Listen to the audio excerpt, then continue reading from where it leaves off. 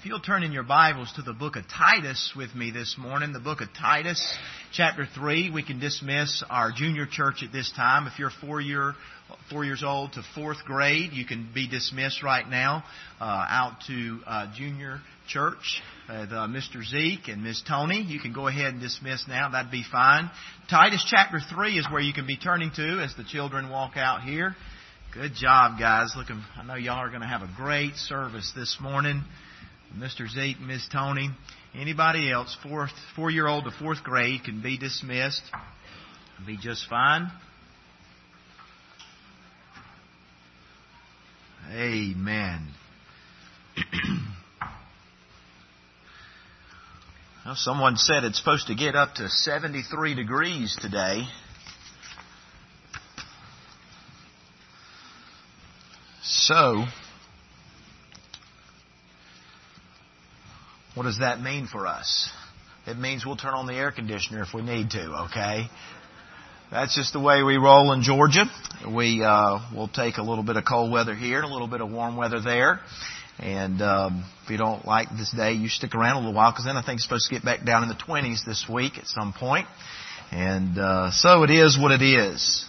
So I was thinking that there was some things about cold weather and that I appreciate about a cold weather. I was thinking it killed the bugs, but Miss Beverly told me that is not true. So I'll have to look at some other blessings of cold weather and in the days ahead.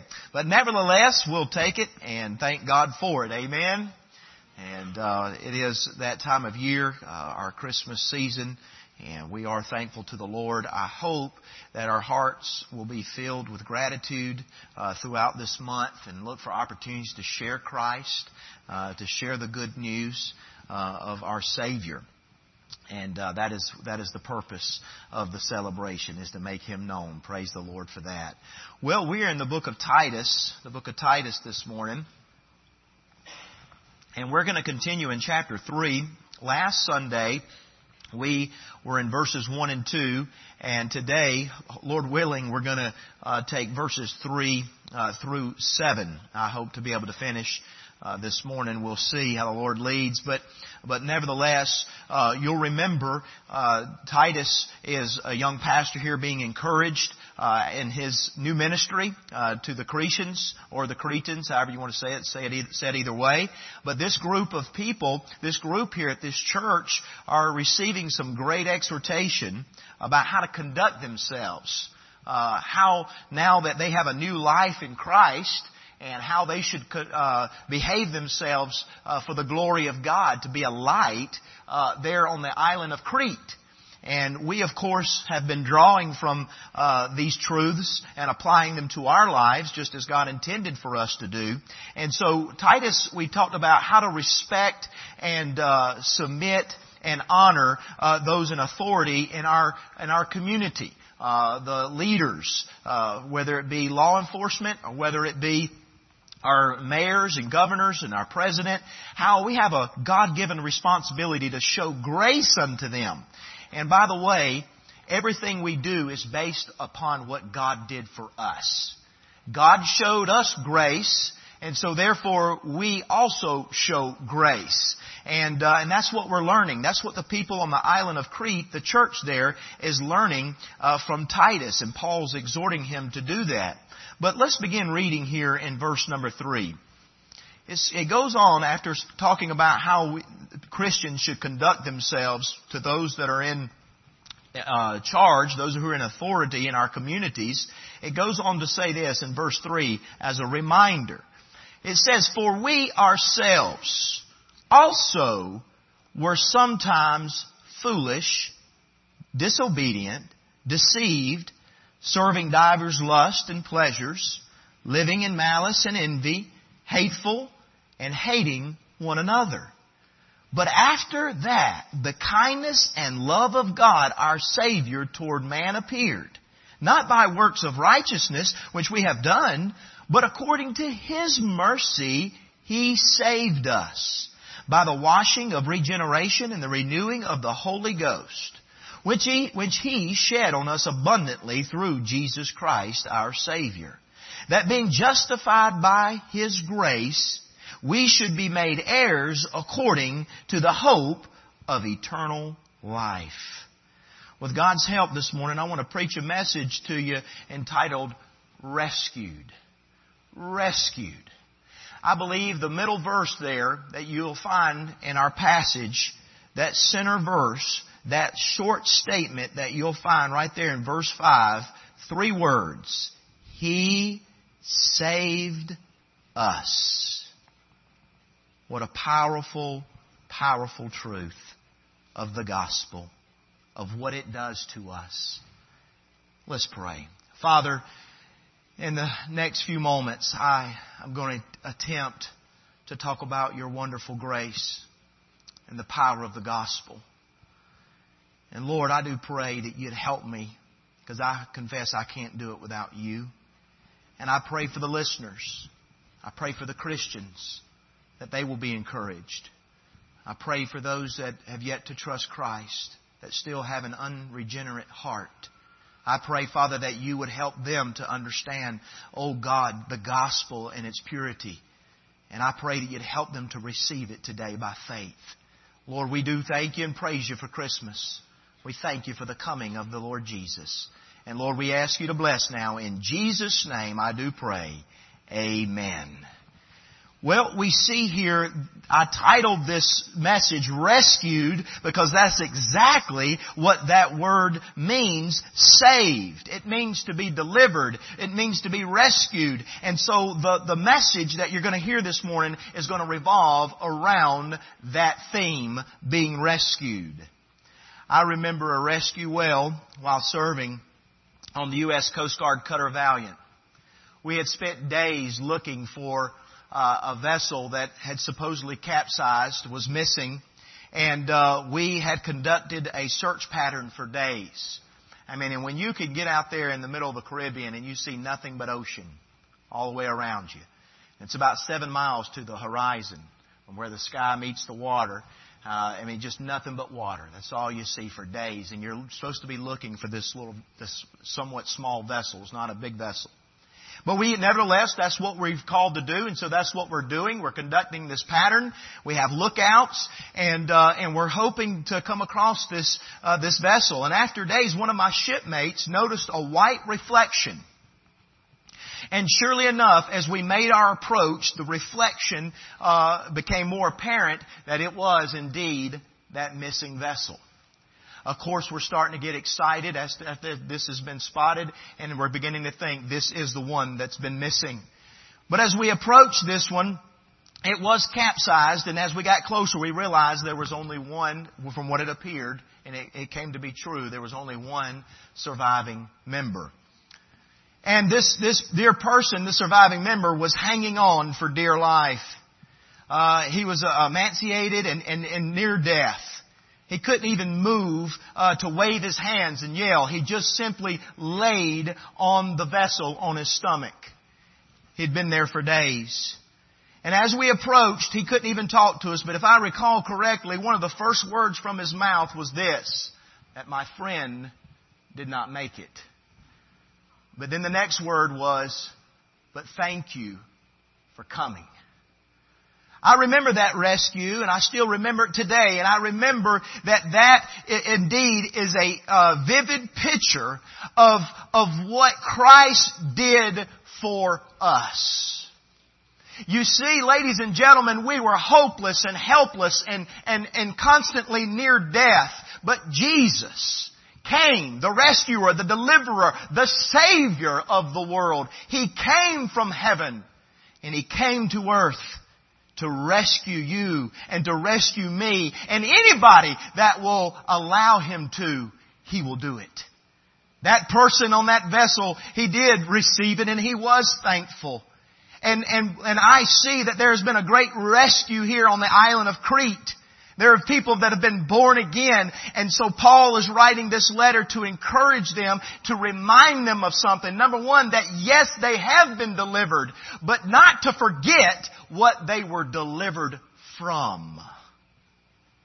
Because see, just like us and just like these people here, sometimes for the Christian, it is a temptation to forget where God brought us from. It's easy to forget what God delivered us from and what God saved us from. And so this is a reminder to these dear people and a reminder to us this morning of how we need to look at a lost and dying world through the lenses of the grace of God. You see, in verses 1 and 2, why be subject unto principalities and powers? Why speak no evil of any man? Why not be a brawler? Why be gentle? Why show meekness to all men, even the ungodly like Nero? Why? Because you got to understand, these people have not experienced the grace of God like we have. The Christians right here that were born again, they need to be reminded that, hey, don't get bitter towards the ungodly. They've yet to receive Christ. Even if they have rejected, it needs to be considered that they do not have Christ in their life. So I believe the purpose of this passage was to encourage them. And how we can prevent, get this, how we can prevent an unbiblical and unloving spirit towards unbelievers. Now, let's all be honest here. There is a lot of unloving people on this earth. And if we're honest, we are one sometimes. We are one of them. But honestly, there are some cruel people around this globe, stretched in our own country and other countries. And it's true. How in the world, Almighty God, as the Christian would pray, how can we love them? Well, I believe we're going to find out right here how we can love them. Number one, we need to realize what we were before Christ rescued us. We need to realize what we were before Christ. Notice there in verse number 3. It says, for we ourselves. Now, Paul's including himself in this category. He's including the people there in the church. And he's saying, look, for we ourselves also, get it, were. This is what we were sometimes. And he gives a list of characteristics. I'm going to look at each of those very quickly, just to help us understand what Christ delivered us from. We need to remember. And here we are reminded, in this next verse, we're reminded of the depth of human depravity. You say, how deep does human depravity go, Pastor? It goes way deep. Way deep than we don't even want to entertain. Things that we want to imagine. If you don't believe me, ask some of our police officers. Okay? Ask and just go around and you can find out very quick in our community that people, the things that we deal with, but it just doesn't happen out there. Many times it'll happen right here in the churches. Because a lot of times it's not as outward as it is inward.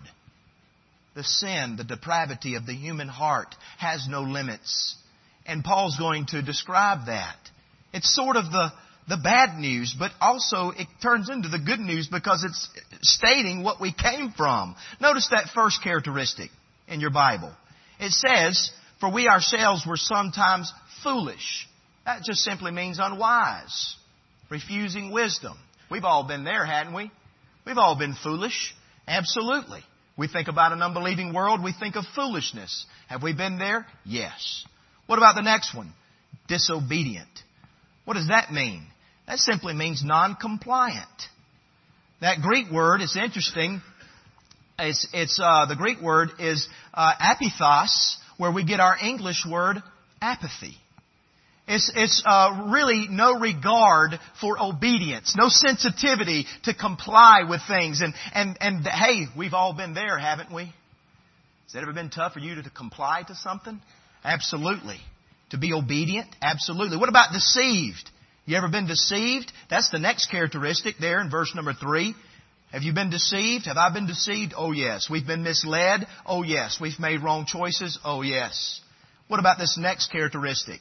Serving divers lusts and pleasures. Well, what does that mean?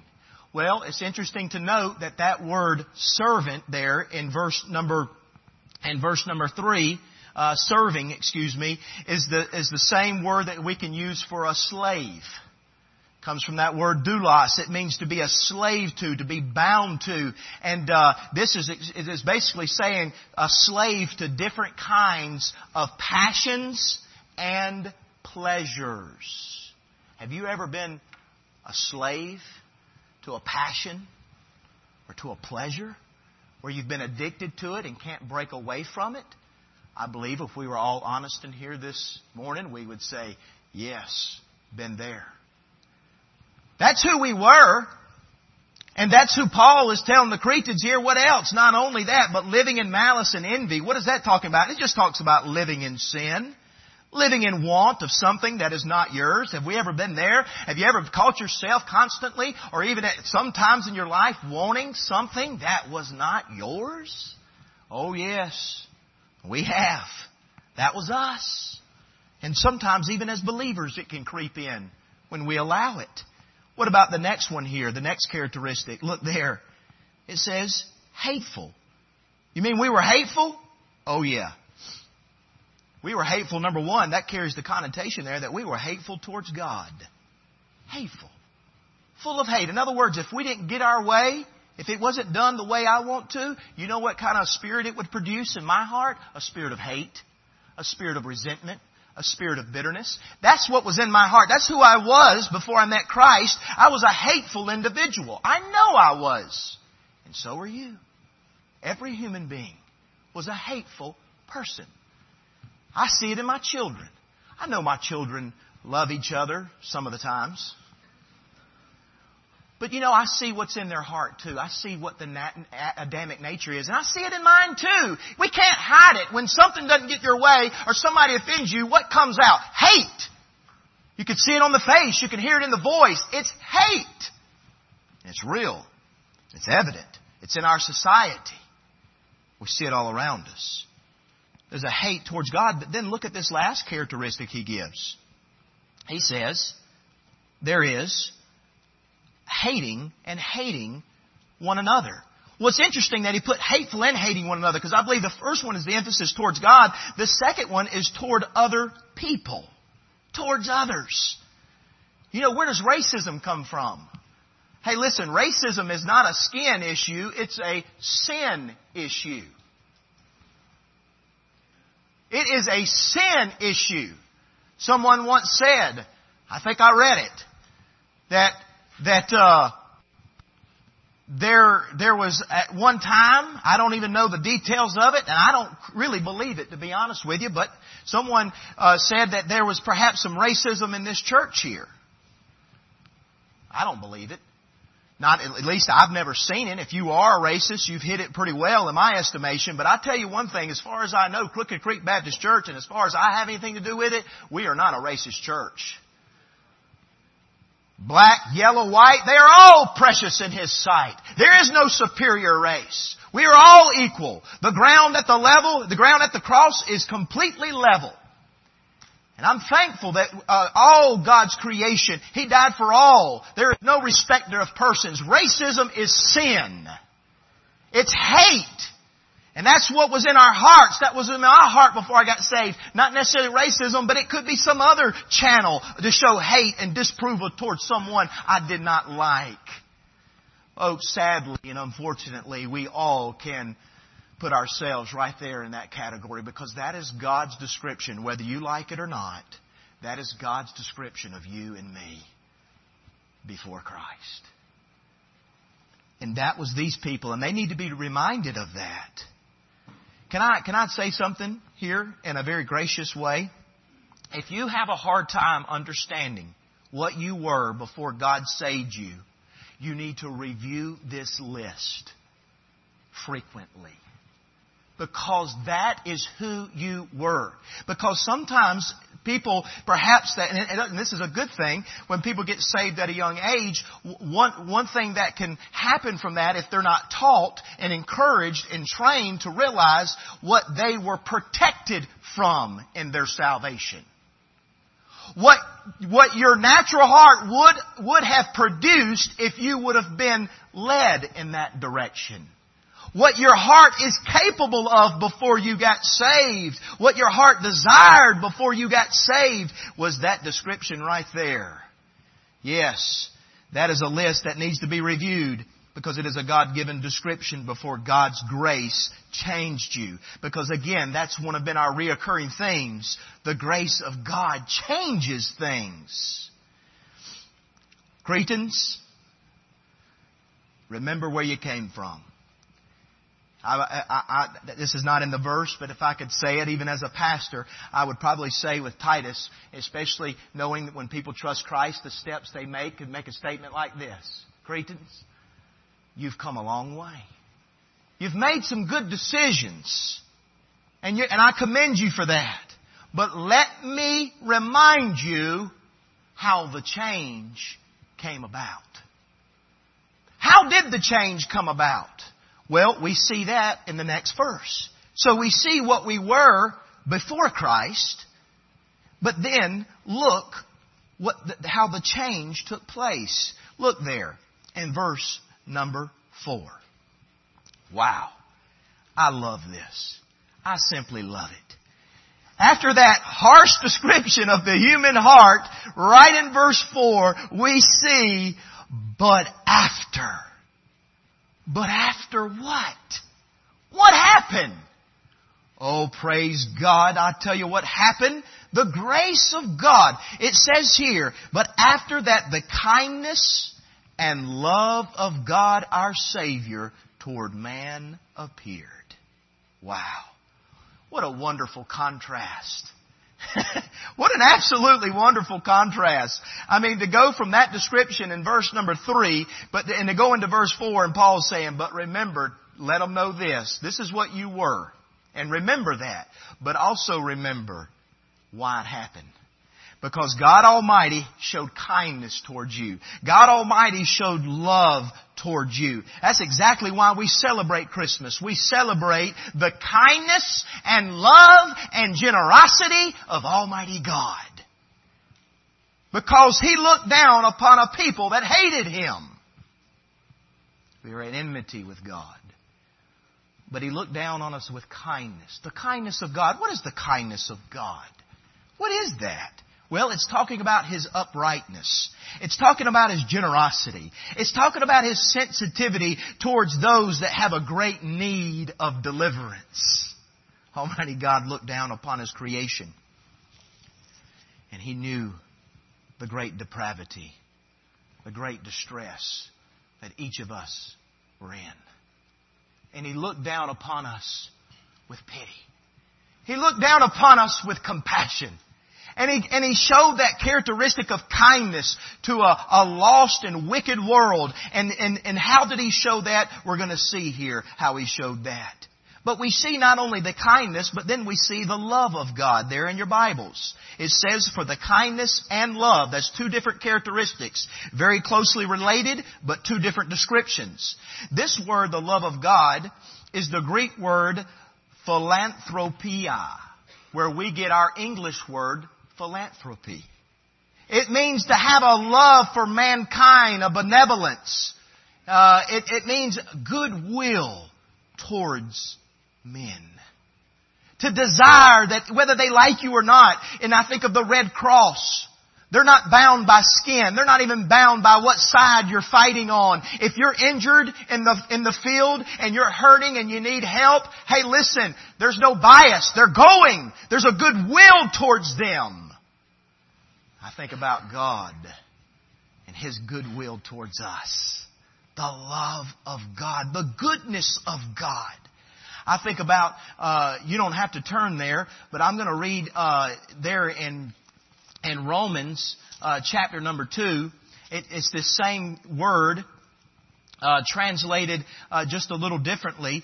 Romans chapter 2 verse 4. Listen to what Paul said to the Romans. Oh, despisest thou the riches of His goodness? Same Greek word.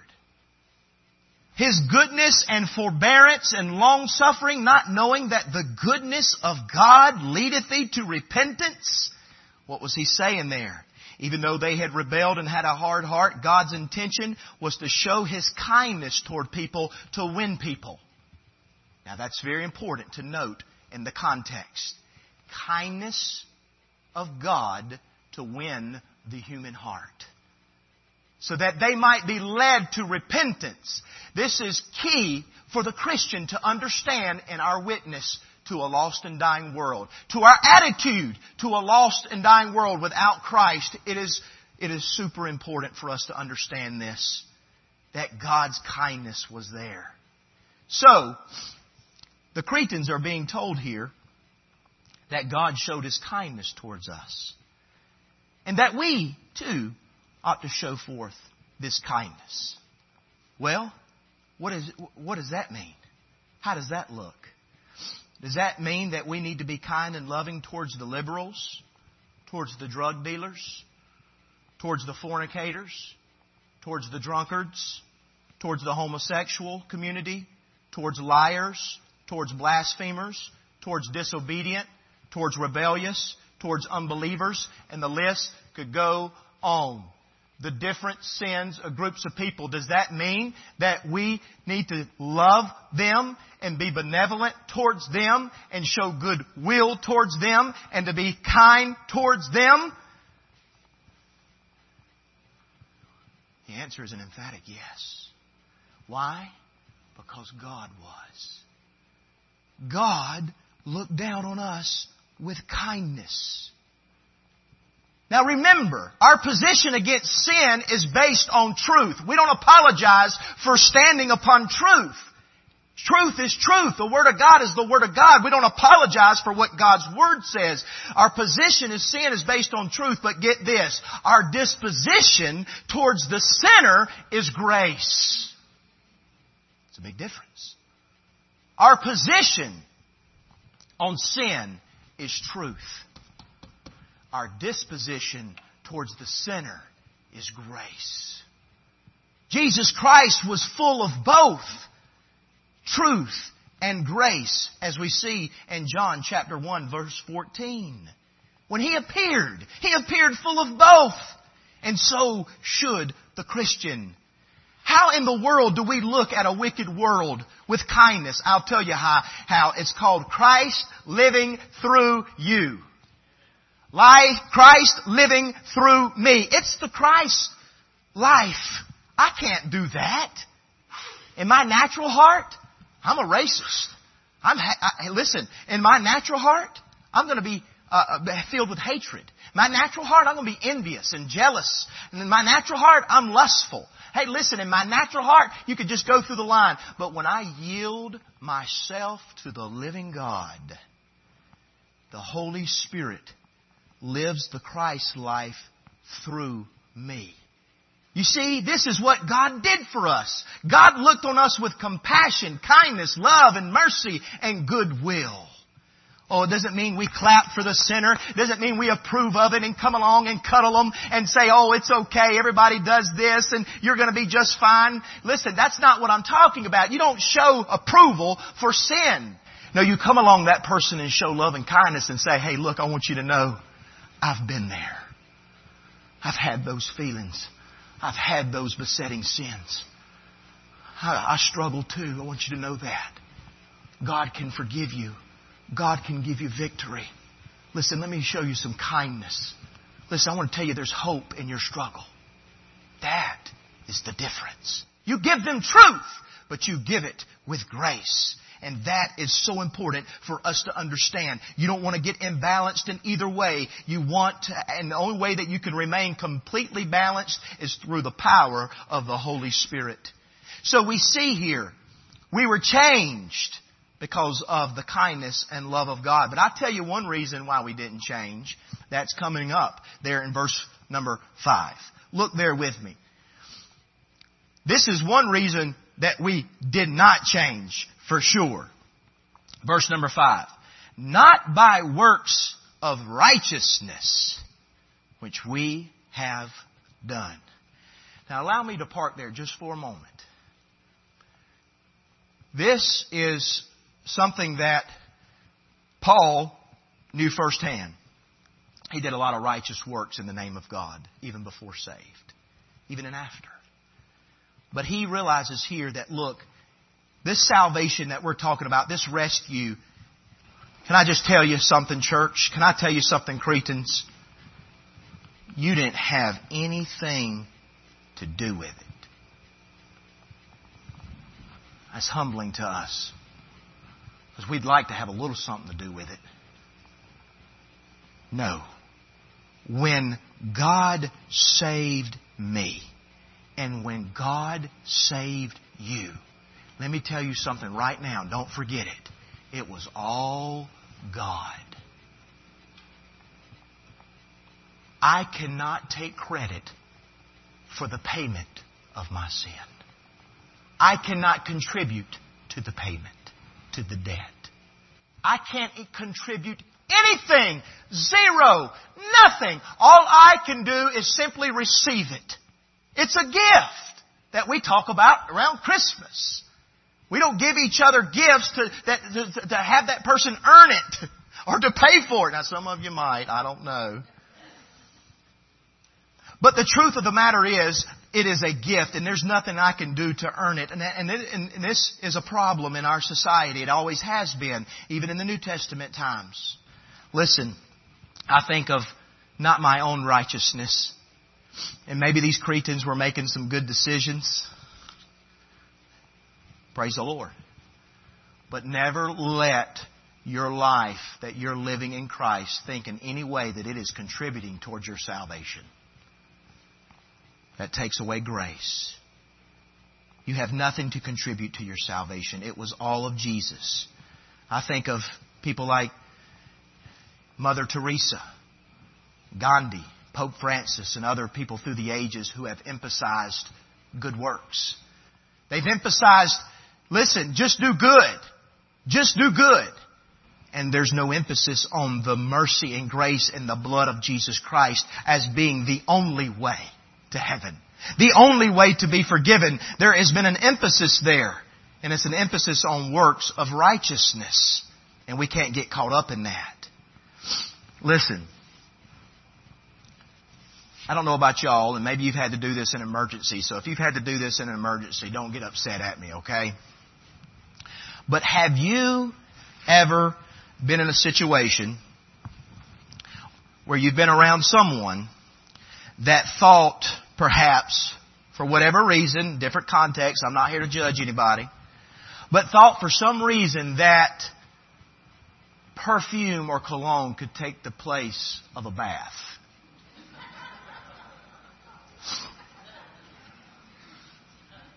It never works out well. Now, maybe you've been in an emergency situation. Okay, I understand there are situations that come about in life, but honestly, it just does not work. There is that temptation to cover up the stench or the stink, but I want to tell you, whether you put on as much cologne as possible, the stink is still there. In fact, sometimes it's worse because of the mixture. It's never good. I want to tell you something. How does that apply spiritually? That is like the person trying to cover up their sin with works and righteousness. A person who's trying to go through life to merit God's favor, to earn God's favor, and to earn salvation. What they're simply doing is they might be doing good things, because I'm sure Mother Teresa did a lot of good things to help the poor, help the needy. Gandhi, I'm sure, did some good things to humanitarian, to help people. And there's people all over this globe. There's people, churches in our community, good people. They're going to church. They're going to even teach the Bible out of all things. But sadly and heartbreakingly, the fact of the matter is many of them are putting those works upon the stench of their sin. Because the sin is still there. It's never been paid for by the blood of Jesus Christ. It's never been washed away. They've done a lot of good things, and they've gotten this mode of thinking that I'm going to be dependent upon that. Not by works of righteousness, which we have done. We've all done good works, but it's not by that. But what is it by? Look at the next part of the verse. But according to His mercy, there it is, He saved us. Another great contrast, not by my works of righteousness, but by His mercy, His grace, His love. What does that word mercy there mean? It means to help a helpless creation. A desire to help someone that's helpless. The root word in the Hebrew, when you see mercy, if you do a word study on that, it carries the idea of the womb. Of where there's a newborn baby there.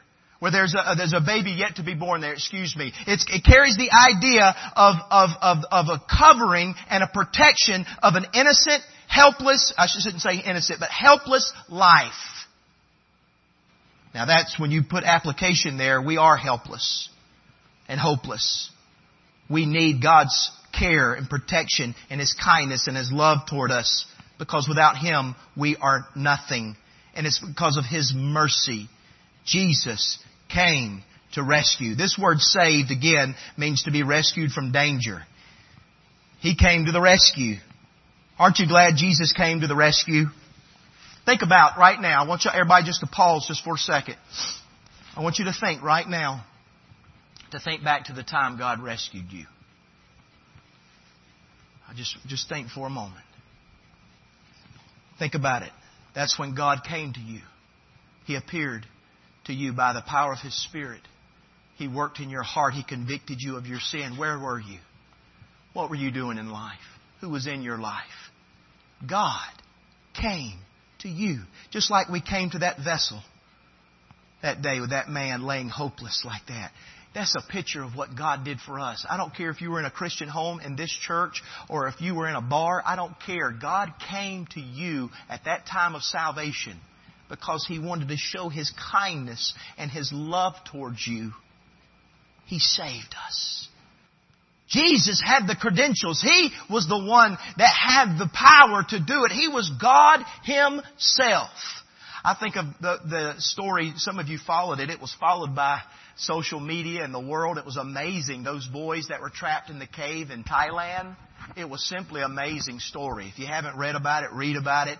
But these boys, a soccer team, it was the rainy season and they shouldn't have been going in those caves. But what happens in the rainy season in Thailand is that yes, these caves will come available to hike through and go in. But the rainy season, the waters come in very quickly at times. And that's exactly what happened to these boys and this soccer team. And the rains came in and it flooded in and it trapped them. They were in a closed compartment. Well, boy, all kinds of measures were taken. One Navy SEAL from Thailand gave his own life for it. There were people that they had to make this special type of machinery. Brother Daniel or Timothy probably could give a clearer description of maybe what they created to get them out of there. But it was simply amazing the measures they took to get those boys out. Those boys were helpless. They were hopeless. There was no way out.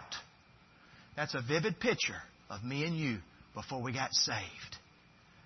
But guess what? Just like those Navy SEALs came and swam through that cave and reached those boys and delivered them out one by one, I want to tell you, that's what God the Holy Spirit is doing every day. He's drawing. And Jesus came and made the way to deliver them and to deliver us from our sin debt. He rescued us. What an awesome God we have. And this is to bring great joy to the heart as it did to the Cretans. Remember, Cretans, it wasn't by your works, but it was by His mercy He saved you. Also, what brought about the change? Look with me in your Bibles. It says that this change came by the kindness and love of God. It also came not by our works of righteousness, but by what? According to His mercy. Then it says by the washing of regeneration. What is that referring to? That's referring to what we call being born again. Regeneration. A new birth. You know the verse in 2 Corinthians 5:17. Any man be in Christ, he is a new creature. Old things are passed away. Behold, all things become new. Boy, when I got saved, I became a new creation. That's what happens. That's why I can live the life I do now. It's not because of Brinson Jennings. It's because of what God did. By the way, I hadn't pointed this out yet, but if you'll take the passage we have, it gives all the credit and points all the attention to what God did. What God did. And I'm telling you, when a person gets born again, Miraculous things. There's a regeneration, a new birth. Now listen, this is where a lot of us get twisted up in our own thinking too. Listen, it's not to improve the old man. Listen, that is frustration. I'll mention that here in just a second. But the fact of the matter is, when mercy found me, when God's grace found me, there was a new birth. Can I ask you a question, church, tonight? Everyone sitting in this room, do you know without a shadow of a doubt that you have experienced the new birth? If you've never experienced this new birth, I want to tell you, today would be an awesome day to do it. God wants you in His kindness and His love to respond to His mercy. He's saying, please come to me. You say, God's begging us to get saved? I believe it with all my heart. God has such a strong desire for people to trust in His Son, Jesus Christ. I believe He's moved with compassion. That's when He cried over Jerusalem. It was a heart with compassion. A heart that wanted people to trust in Him and His mercy and grace. And I want to tell you, when people respond to the grace of God, there's a regeneration taking place. Oh, praise God for the new birth. But then it goes on to even qualify and to clarify. Look what it says. Not only was there a regeneration there, a washing of regeneration, being born again, but there was a renewing of the Holy Ghost. That renewing, that word renewing carries the idea of renovation, making new, a complete change for the better. Does anybody know that old song, There's Been a Great Change Since I've Been Born Again? That's a good one. There's been a great... I'm not going to sing it. Y'all might get mad. But hey, listen. When a person gets born again, there's a change of heart. You say, well, Pastor, I grew up in a Christian home, and I wasn't saved out of a life necessarily of open sin. That doesn't matter. Because what should have changed at the time that you got born again was the attitude of your heart. God went inside and did a transformation. That outside stuff will come, friend. But what God moves in, He doesn't move in on the outside. That'll come. Where He goes right, first and foremost, praise God, is the heart. Because the heart is the heart of the matter. And there's a lot of people out there trying to improve an unregenerate heart. They're constantly, and I want to tell you, I don't know of anything, Brother David, anything more frustrated in life than trying to improve an old sin nature. I can't imagine anything more frustrating than going through life trying to improve a sin nature. No, what you need is not an improvement. You need a transformation. A transformation that only comes through the Holy Spirit that we see right here. It comes, a regeneration, a renewing. I don't know about y'all. My wife likes it, and yes, I'm going to admit it. I like it from time to time too when I have a chance. But that is watching a little HGTV, okay? If you don't know what that is, don't worry. But HGTV, it's a network that focuses on shows to things that have to do with the home, whether it be fixing it up or whether it be selling real estate, different things. They got all kinds of different shows. But one of the favorites of Joanna's and mine too, I enjoy watching it with her, and that is The Fixer Upper. Chip and Joanna Gaines. It's pretty neat to see what they can do when they go into a house that needs a lot of help. Needs a lot of work. Some are more in depth than others. But that is something neat to watch. What they'll go in there and they'll show the before pictures, and of course they kind of got a 30-minute show or however long it is, and they show all that they do, and then just to see the expression of people that come after the work has been done, and they have seen the transformation of the inside of that home. Walls knocked out, things just totally changed around, and it's beautiful, and they're excited. And I don't think they have to pay anything, so that probably helps with the excitement. But you know what was taking place in that house? There was a transformation. There was a transformation, and that's what God's Spirit does. When He moves in, there's a change of the heart. Are we perfect? No, absolutely not. I know I'm not. If you don't believe me, you ask my wife. She sees me more than anybody, and that goes the same with everybody. Whoever's around you the most, that's all we'd have to do. Hey, is so-and-so a sinner? Oh, yeah, they're a sinner. Mm-hmm. They may be kind and say only sometimes. But the truth is, wow, I can't get credit for that. I can't get credit, Brinson Jennings, back in 2002 when I was led to Christ, when I came to know Christ, I can't take credit for the fact that my life started changing. Alright? It's not this mental game I was playing and this new leaf I changed over or this new improvement program I went through. I can't do that because I know that's not true. I just know God, the Holy Spirit moved in my life and things started changing as I yielded my life to Him. God was working. He's still working. He's still working in me. He's still got a lot of work to do. And I'm thankful that He's not given up on me. He's not given up on you. If you're here without Christ, you've never been born again, I want to tell you, God's not given up on you. You're here. He wants you to hear this message. I don't know how much longer you have. That's between God. That's up to God. And if you're here as a believer, and you say, I think God's given up on me. No, He has not. He wants to do a renewal. He wants to continue to help you and strengthen you. Some people don't want to accept their need for change. Some people say, listen, I can just change. I can just add some things. They don't want to accept the need for change. There's a story about a doctor who told a man to give up red meat. So he stopped putting ketchup on his hamburgers. He didn't want to accept his need to change. And some of us are like that, you know. We know we need to make a specific change in our life. It might need to get saved, but we just want to continue going through these motions of adding. I come to church, I tithe, and I do these things. I know the lingo. But what God's saying, no, you need a heart transformation. You need God to move in and save you. And then let Him live His life through you. Quit getting frustrated for the Christian life constantly. I can't do this. I can't do this. I'm performing. I feel like I'm performing. I just can't. Listen, that is the performance. God never wanted the Christian life to be a performance. Remember that. He never wanted you to perform. He just wanted you to yield.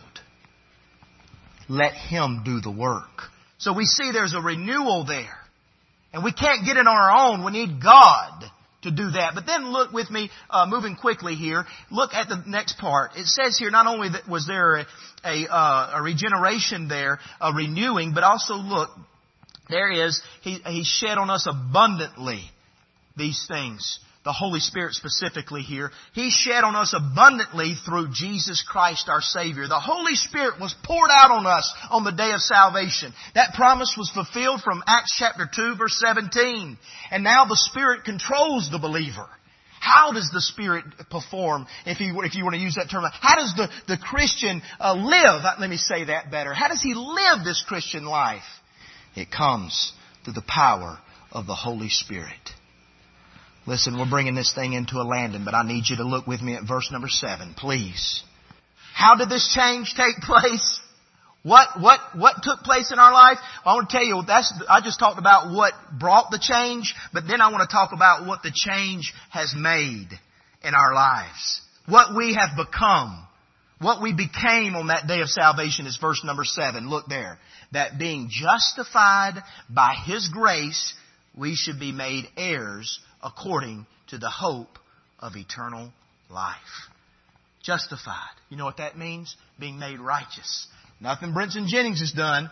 Nope. I've been given the righteousness of Christ. I've been justified, made right with God. And through that, guess what? I've been made heirs. Heirs with God, with Christ, my Savior. What do I inherit? I inherit eternal life. I inherit the Holy Spirit. The Holy Spirit gives me these things, and I'm sealed until the day of redemption. That's my contract, if you will. That is the covenant, if you will. The covenant is that God has given me His Spirit. It has sealed me. That's why, another reason I believe in eternal security. I don't believe I can lose the Holy Spirit. God says I'm sealed. It's closed. It's a done deal. That I've been born again, I I can't get born out. I'm born again. I'm born again in Christ, and I'm sealed by the Holy Spirit of God. And I know that I have the hope of eternal life, and I don't have time, but you can go look at Romans chapter 8, verses 16 and 17. Hey, I'm thankful for that. Listen, we've been given eternal life. Do you have hope this morning? Oh, listen. There's going to be a lot of people. Listen, church, there's going to be a lot of people in our world, these next 3 weeks especially, where the realization that hope is missing has never been so real. Around these holidays, you hear of more suicides than any other time of year. People are lonely. People are struggling. They don't have any hope. But according to that verse, through the born-again child of God, there's hope. And what I believe the island of Crete needs at this time, what they needed, is the same thing Jackson County and this world, America, needs. They need a group of people that will show forth the love and kindness of Almighty God. To show what God has done. Not what I've done, but what God has done in my life. Not forgetting where I came from. Not forgetting. But realizing that the love of God was the reason I am where I am today.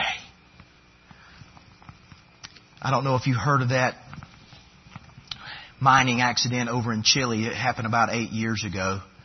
But there was a cave-in at a copper gold mine that left 33 miners. They were trapped about a half mile deep below the Earth's surface. They were trapped. Most people wrote them off, said there's no way. But people started coming and getting together and trying to figure out a plan. And so they started attempting.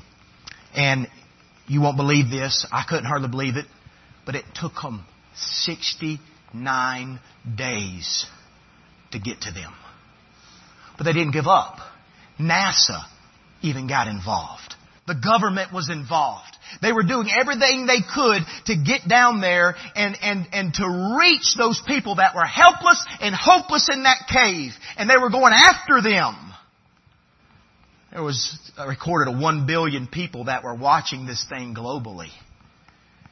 They were trying to do what they could. By the end, they did get delivered. By the end, there was $20 million that was spent on rescuing these 33 miners. 20 million. I got to thinking about that, church. Can we recall at this time the depths that Jesus Christ took to come after us? Can you realize the amounts and the measures and the distances that God took to come after us? The price that He paid to come to us and to rescue us? Oh, it pales in comparison to this incident here. And I'm glad they were delivered. I'm glad someone showed them compassion and kindness. But listen, it does not compare to the kindness that God showed a creation that totally rejected Him. Oh, no. An amazing rescue that Jesus made over 2,000 years ago. This was an awesome and amazing rescue that we're talking about. His own Son, Jesus Christ. The depths that God Himself went. Brother Ricky and I were talking about this. Now, Brother Bill and Christian, some of you others that really have a love for science can maybe understand this a little better. But a light year is about 5.8, so it's nearly 6 trillion miles. A light year. How far did God have to come? If we believe that heaven indeed, where His presence, where His throne is, and where the angels are, and where people go, if that's indeed beyond the galaxies, which is very probable, if it's beyond the galaxies, how far did Jesus have to come to rescue a sinner like Brinson Jennings? Well, a light year is 6 trillion miles. All right? The furthest known galaxy, Brother Jason, The furthest known galaxy that we can even see a glimmer of light. Listen, without even a telescope. Listen to this. Listen to this. The furthest known is, get this, is 12.5 million light years away. I know, I can't get my mind wrapped around that either. 6 trillion miles in a light year, and 12.5 million light years away is that known galaxy. That is a long, long way. And I'd say that's pretty awesome. That's a distance that God came for us. But I want you to know something. That's not what the most impressive thing to my heart is. The most impressive thing to my heart is that God would leave His throne and His glory to come down for a hell-bound sinner like me. That God Himself took upon the form of a servant and was made in the likeness of men, and He became obedient unto death, even the death of the cross. He came from glory for me. Oh, the mercy, the grace that God has exhibited to rescue us. Helpless and hopeless creation. And not only that, this is where it really hits me the hardest. The distance He came, but look, 2 Corinthians chapter 5 verse 21 says, "For He hath made Him to be sin for us who knew no sin." Why? That we might be made the righteousness of God in Him. Jesus, in His mercy, born in a manger, lived this life on earth for 33 years, went to a cross, took upon my sin, God in the flesh, took upon the sin of the world, the depravity of man. He took it all on Himself. The wrath of God. He took it all upon Himself.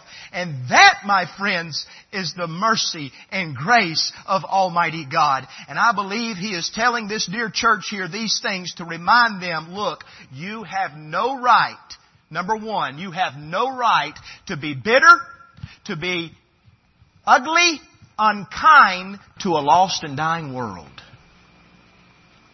We don't have any right to do that. People that don't live the way you do, or taught the way you do, we have no right to be unkind toward them. Just like with our authorities, the same goes for all. We have no right to do that. But not only do we not have a right, because the Bible says right here, we need to be kind towards them. Just an example of Almighty God. He was kind and loving towards them. Even while we were yet sinners, Christ died for us. We know that we can be kind. But then secondly, church, don't forget where we came from. Don't forget what God delivered you from that depraved heart of yours that was capable of the most atrocious sins you could ever think of. God delivered you. Would you stand with me, please?